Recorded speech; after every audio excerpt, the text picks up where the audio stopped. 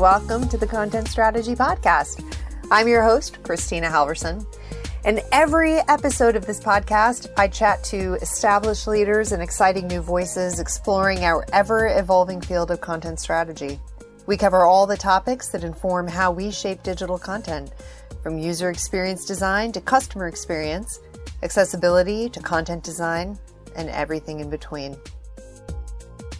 Hello there, friends and neighbors. Welcome once again to the Content Strategy Podcast with me, Kristina.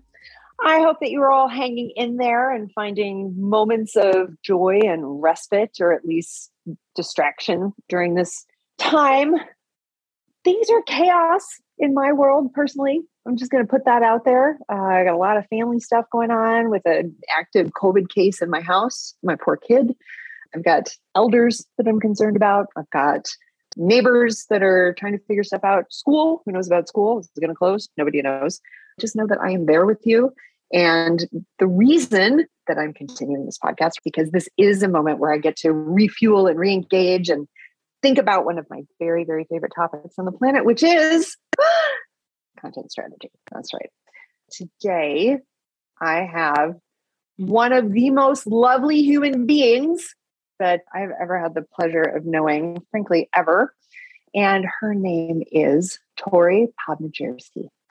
And Torrey is a UX writer at Google. Some might say the UX writer, but we'll get to that. Torrey helps teams solve business and customer problems using UX content.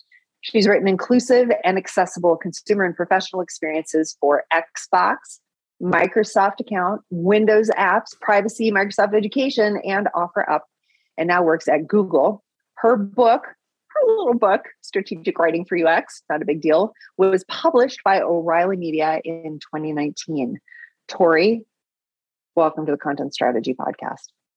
Kristina, thank you so much for having me here. This is something that Kristina didn't say, is that we have rescheduled this 3 or more times. And correct. Every time it's just given me more opportunities to spend time with Kristina as we say, oh God, we can't meet today. What the hell?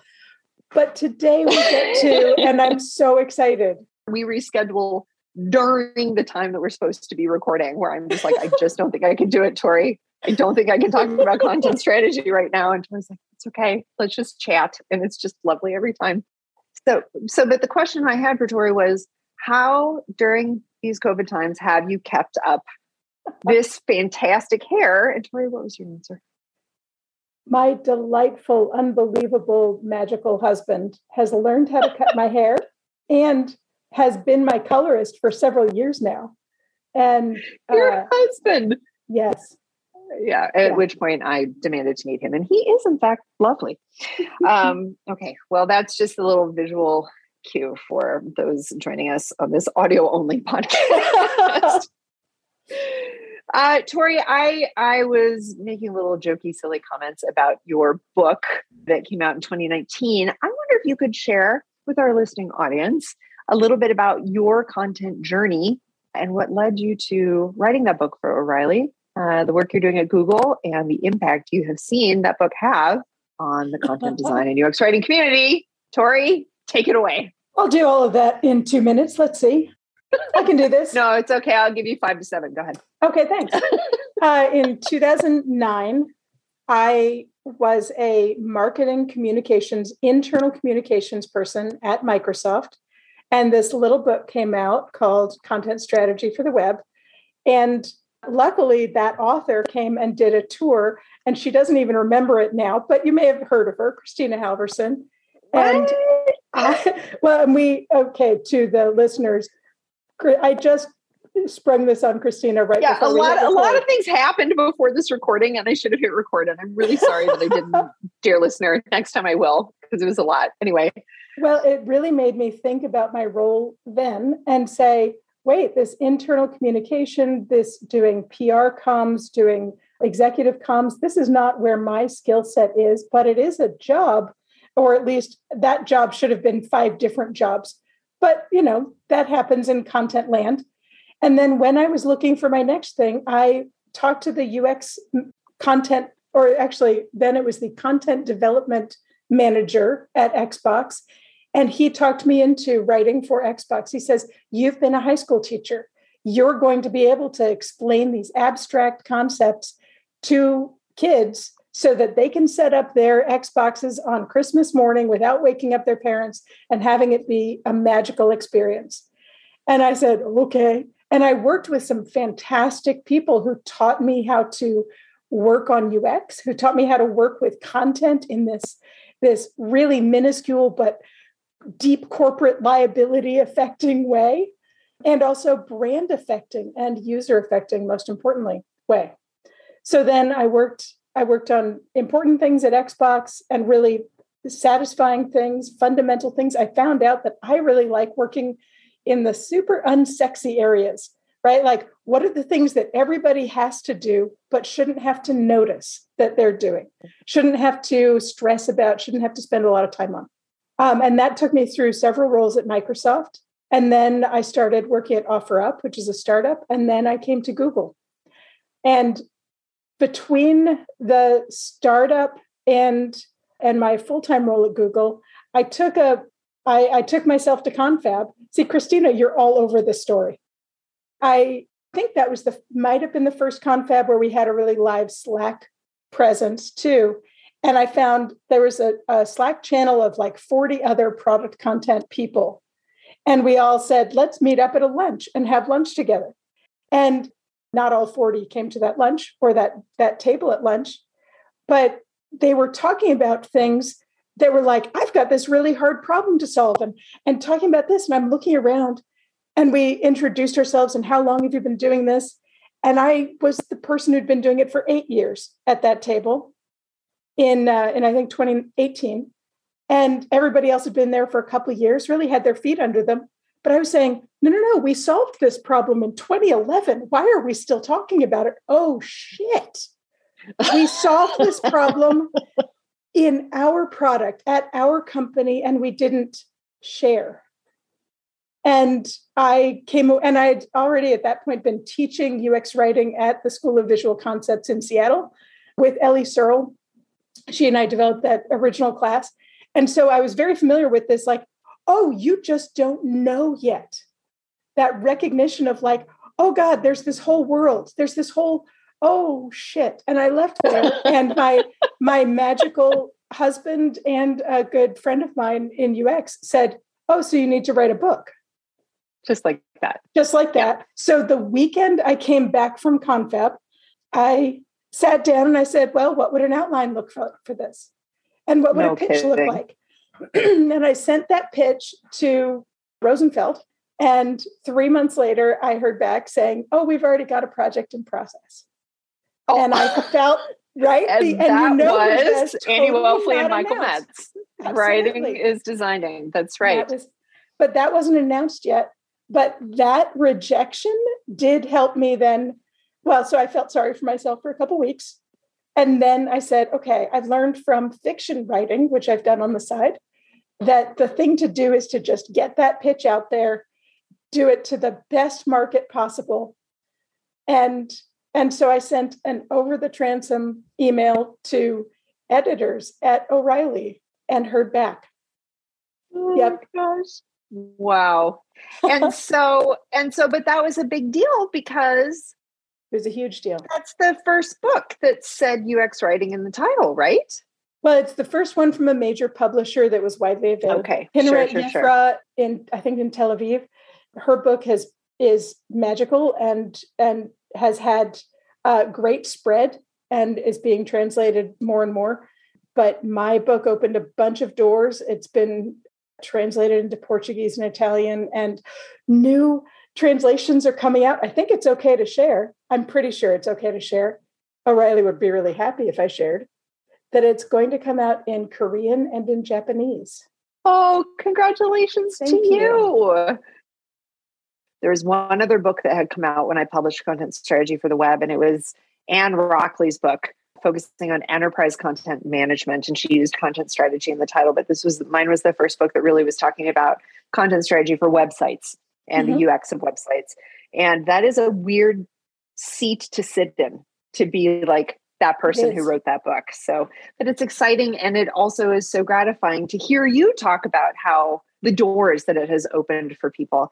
That kind of like helps us shift into the next thing that I wanted to talk about, which is that there are so many people pounding on the UX writing door right now. Not only are there so many people knocking on that door, but there are so many employers who are like, yes, come in, come in, come in. But a common thing we're also hearing is that it can be really difficult for people who have writing experience, maybe it's in technical writing or marketing copywriting, to begin to make that transition into the field of UX writing. And there are some great online courses that are available. UX Content Collective is a really well-known one that offers, a variety of online courses for people and their own kind of certification. So you can have your certificate and there's, a portfolio that comes out of that and so on. But a concern that I am hearing from a lot of hiring managers and a lot of product managers is that they're seeing UX writers coming out in a little bit of a vacuum where they really are focused on word choice and language and not necessarily on the actual experience part of user experience. And so a thing that I know that you've been working really hard on personally is to begin to work with higher ed institutions to develop certifications that do take into consideration the strategic thinking and the design thinking and all of that additional context that is required to be a really stellar UX writer, content designer. So I wonder if you could talk a little bit about the work you've done there. I would love to. Yeah. So I briefly mentioned the School of Visual Concepts in Seattle. They're starting. I am just blown away by the variety of things available. Actually, let me take a step back. There was nothing available 3 years ago to even share knowledge in a meaningful way outside of like John Sato's post about when to use close versus whatever it is, save or whatever. But the Content UX Slack group, though, had been started. But there were like 400 people in there, right? Yep. And that was Michael Metz and Andy, right? Or Michael anyway. It was Michael. Right. And all of these things hadn't achieved a wide enough mass yet to really be growing and gathering people and being those nexi for spreading the knowledge and making those connections. And that started happening now. These classes, whether they're the online resources or the workshop intensives or these larger certificate programs, which are sometimes in-house, in person, and sometimes online, it's just wonderful that these are happening. But I would say as a rule of thumb, like I wouldn't say it as a rule of thumb. I would say that my gut reaction to all of these, as somebody who is also reviewing portfolios and trying to make sure that people can be hired into the field, is great word choices. Use words as a weapon, as a tool, meet those goals. But if you can't also talk about the goals that you are meeting and how you are measuring that and the effect it's having on the customer and on the brand, then I got nothing. Then I have a clever person with words, which is not what I can hire, right? I can't hire you to be clever with words. I can hire you to meet a business goal. And that's what I hope that more and more of the education goes to. There is a wonderful set of UX writing challenges that came out very early and I think has been added to over time. And those are great for practicing the language, the very basics of the language, which is a necessary thing and is especially useful, I think, for people who are already UX writers in a native language that isn't English and who want to practice it in other languages or practice in English. How do we apply this as a tool? But if you're not starting with who is the customer, what do they want, what is the business trying to accomplish here? How would we measure this later on? What is the terminology we need to align with? Then that's not really doing the design work. That's not doing the UX work, that end-to-end user experience. So I'm super excited. And actually, This is all top of mind because I start the very first class in the University of Washington Foundations of UX Writing class on Wednesday, so tomorrow night. I don't actually know when this is coming out, but yay! So excited. Well, congratulations. So this is a huge deal that this foundations class is being taught and is sold out at a major university. So congratulations. And then you also developed curriculum for the School of Visual Communication Concepts in Seattle. And that's been going for a couple of years, right? Right. So the curriculum for their UX writing class has been going for several years now. Yep. And they're developing it into an entire certificate program. So 5 quarters that includes so much of that UX thinking. So for writers who are like, I can use words to do anything. Words are my tool of choice. But how do you apply those in a UX context? That brings both sides of that equation together, which is just marvelous. That is. And I think saying that too helps maybe lead into this next topic that we wanted to tackle, which is for me, it's like people are conflating UX with interface design. Yes. Right. Yes. But a lot of people, when they're talking about UX writing, are actually thinking about like writing in Figma, right? Like choosing the words that are going to go on the screen, which is writing for the interface and a part of UX writing, but does not pay attention to that holistic user experience and the business goals. So you and I have talked in the past about the moniker of content design and content designer and UX writing and UX writer.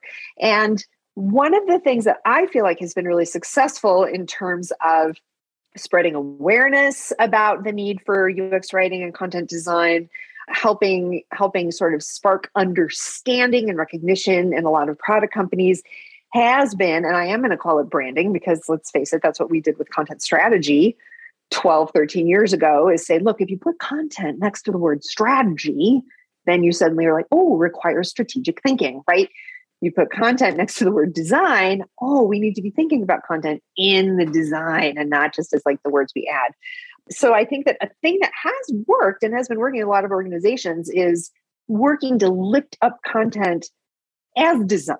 I mean, that's Michael and Andy's book is called Writing is Designing for that very reason. And to a point, I'm grateful that has worked, and I'm grateful that it is working. And I think that Michael Metz appropriately talks about things like pay equity, like people that are designing content should be paid what people who are designing design and the engineers who are building the product, right? Like that should all be considered in pay equity. Having said that, I also have been thinking a lot about, don't we need to be lifting up writing as like content and language and information, all of which is like a brand asset and a business asset, which are all things that organizations spend a lot of money and hire really expensive people to do. So I wonder if you couldn't share some of your thoughts about that, because you and I have spoken very specifically about why are you called a UX writer at Google? Why aren't you a content designer? I love this question, and I love not having it on Twitter with like a call out tweet at 6 a.m, Kristina. I'm just saying. And I guarantee if you go to the show notes, Rob Mills will have pulled that tweet to share with all of you so that you can see what Torrey is talking about. Anyway, go ahead. Here's the thing. One thing I really, really appreciate at Google in our UX practice, which is extremely diverse across Google. Every team does everything it does at Google slightly differently with very little shared requirements. And then we share best practices like crazy in a million Google Docs. That's just part of the culture. But one of the things we do is in UX, you are a UXer. And that means you are a steward of the user experience, regardless of the specialty you bring to it. whether you're an interaction designer or a visual designer or a content designer or, I don't know, motion designer, sound designer. You are a UXer first. And so it's really common shorthand for us to have, there's UXD, UXR, UXW. And so it delineates our roles and it says, wait, these are different ways to solve these end-to-end UX problems, right? Or these UX opportunities, these different ways to pursue them. When we're in places like product that have product designers, then having content designer, like you were saying, like let's elevate content in the conversation. They're not just there to write words into the UI in Figma. They're there to think about how is the language affecting this experience and changing the interaction design, and what is the overall information architecture, and all of those questions that are deep content strategy problems. And so honestly, while my title currently is UX writer, and I actually sometimes when I'm introducing myself even internally to people I work with, I say, I'm the UX content strategist for my team, because I do very little of the words inside the UI right now, because I've got some very difficult fish to fry who are not yet in the pan that I need to put there, right? And that's more of that content strategy piece. So I don't want to attach us as a discipline to just like make it sound like design because people know design is sexy. And I get really worried about that, right? I want people to know, hey, it's actually also content engineering. It's also interaction design that we solve with words. It's also, it is just a different beast.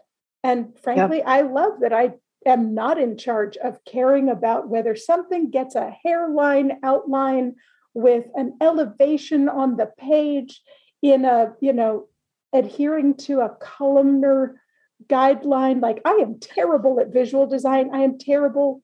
I've gotten better at should that be a radio button or a checkbox? Oh God, who knows?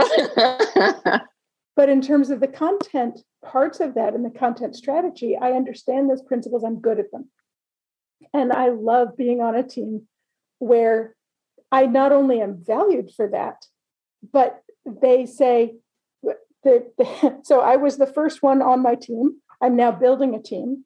I work inside the Google support products space inside Google. So when you go to Google for help, I'm not writing the help content, but I'm helping write the help center that gets you your help content, and that our content authors can use to write that help content. And I'm their first one on there. So I'm the one saying like, hey, shouldn't our tools make it easier to make high quality content than low quality content? And that's the level of strategy that I get to work at now because of the demonstrated value over time of having content have a seat at the table. So let's talk briefly about what you just said. Demonstrated value. Yeah. Key operating descriptor being demonstrated. Yes. So there is conversation right now about burnout in the content design UX writing community because people are so tired of advocating for themselves. And there are a lot of people that like to talk about how tired they are. And Candy Williams said on Twitter recently, and quite aptly, that sometimes people need to have a rant and they need to get support. But a thing that we keep coming back to, folks like you who are established presences in large organizations, and like you said, are valued for the work that you do, for the strategic work that you do, you got there because you demonstrated value. How did you do that? Because I bet it was not a PowerPoint that showed, a Google slide deck that showed people the value. I mean, that showed people the definition of UX writing and explained what it was. I tell you what, I don't want to dismiss the value of those decks. I do. Sorry. I know you do. I have used a zillion of those, and but their purpose has been very, very limited, where I thought they would be much more useful, but they've had two really good discrete purposes that are very small. One of them has been to onboard, small groups of new people saying, here's what I do, come to me for these things. Here's my engagement model and what you can depend on me for. Nice to meet you. Let's have a little meet and greet. You haven't worked with one of me before. Let's go forward. That's extremely valuable for those decks. The other thing that's been valuable is just making sure, like, am I bananas, or do I really have a job that's of value? Let me check it out with other content folks to be like, I think I wrote down what I do. Can somebody tell me if this is even a job? And that kind of validation is why we need community, like the Content and UX Slack group, like going to Button and going to Confab. And we need the community to help lift our spirits and to tell us, even in the face of all of these doors we've knocked on that we haven't been even allowed in, that yes, it's okay. Mm-hmm. But I tell you, it's also the practice of knocking on all those doors and saying, hey, if you don't let me in this room, here's the thing that's going to happen. I would be happy to help with these things. Okay, I understand it's too late. Here's this failure point you can look to see in 5 months. And then that failure point happens in 5 months, and somebody sheepishly comes and says, hey, I seem to recall that you predicted this. Did you really have a way for us to get around it? And I say, oh, you sweet thing, you remember. Right? Because that doesn't happen. That is interesting, because so many people focus on what is the business value? How much money did you save? How many people did you onboard? And you are talking about tell them what's going to go wrong and then sit back and watch it happen. Yes. I mean, I've also done the other things, right? But like we talked about a little bit ago, I like working on the fundamental problems. Like I've worked on sign-in and settings and privacy disclosures and opt-ins and like things everybody has to see that has to go right, or the company's going to lose millions or hundreds of millions of dollars in lawsuits. This has to go right. And I say, okay, yes, we're going to make sign-in take, on average, 4 seconds longer. Yep. And we know that every second counts. Is this spend going to be worthwhile? How can we balance that and move that forward? But it's by practicing having those conversations that I've gotten good at them, right? Like that's how I got to teach a class, which made me even better at talking about them, and then write a book about it, which made me even better about talking about it. Although sometimes, full disclosure, I will be like, I have said this somehow before, and I will go back to my book and I will look it up and say, oh yeah, good job, Torrey. Yeah, wait until it's been 10 years. People are like, that part in your book where you said blah, blah, blah. And I'm just like, yes. I have no idea. I have no idea. Yeah. There's practicing and failing mostly, right? Like I did not get to make the impact I wanted to make on most of the products I've worked on. I got to make some impact. And that's as much as any of us can do, really. But then also, as I got even a little bit more mature in my career, I got a lot smarter about choosing what I work on and saying, is this the right place for me to be investing my me-ness right now? Right. And I mean, it's only been in the last couple of years that I've had a lot of freedom with that. Like my name's on the book. I get a lot more job offers now, or at least a lot more job interest. But what I started to do was say, hey, you know what? I'm doing this and I'm good at this, but I'm not as interested as I used to be, or it's shifting in such a way that I can't do that thing. And that's where I want more people with 3 or more years in to be really looking at, are you still doing a thing you love? And going to a place like career mobility, like moving around job to job, is the fastest way to make more money and to have to practice talking about what you do and the value you bring, right? That's a great time to build up that portfolio and include on every slide or every, screen that you share, here's why I did this. Here's why it made a difference. And if you're looking at your current work saying, I can't justify doing this work, right? Or I'm working on the last strings on 20 different products simultaneously, that's a good place to be saying, how am I going to shape this into a portfolio in a year or in 2 years, and start to work with your current management to say, how do we focus this to be more impactful? Because everybody, and this was a key part of the movement you led in content strategy, was if it's not impactful, stop doing it. Good God, get out. That's right. Well, and that I think is, we are just about out of time, but I think that is the thing to end on.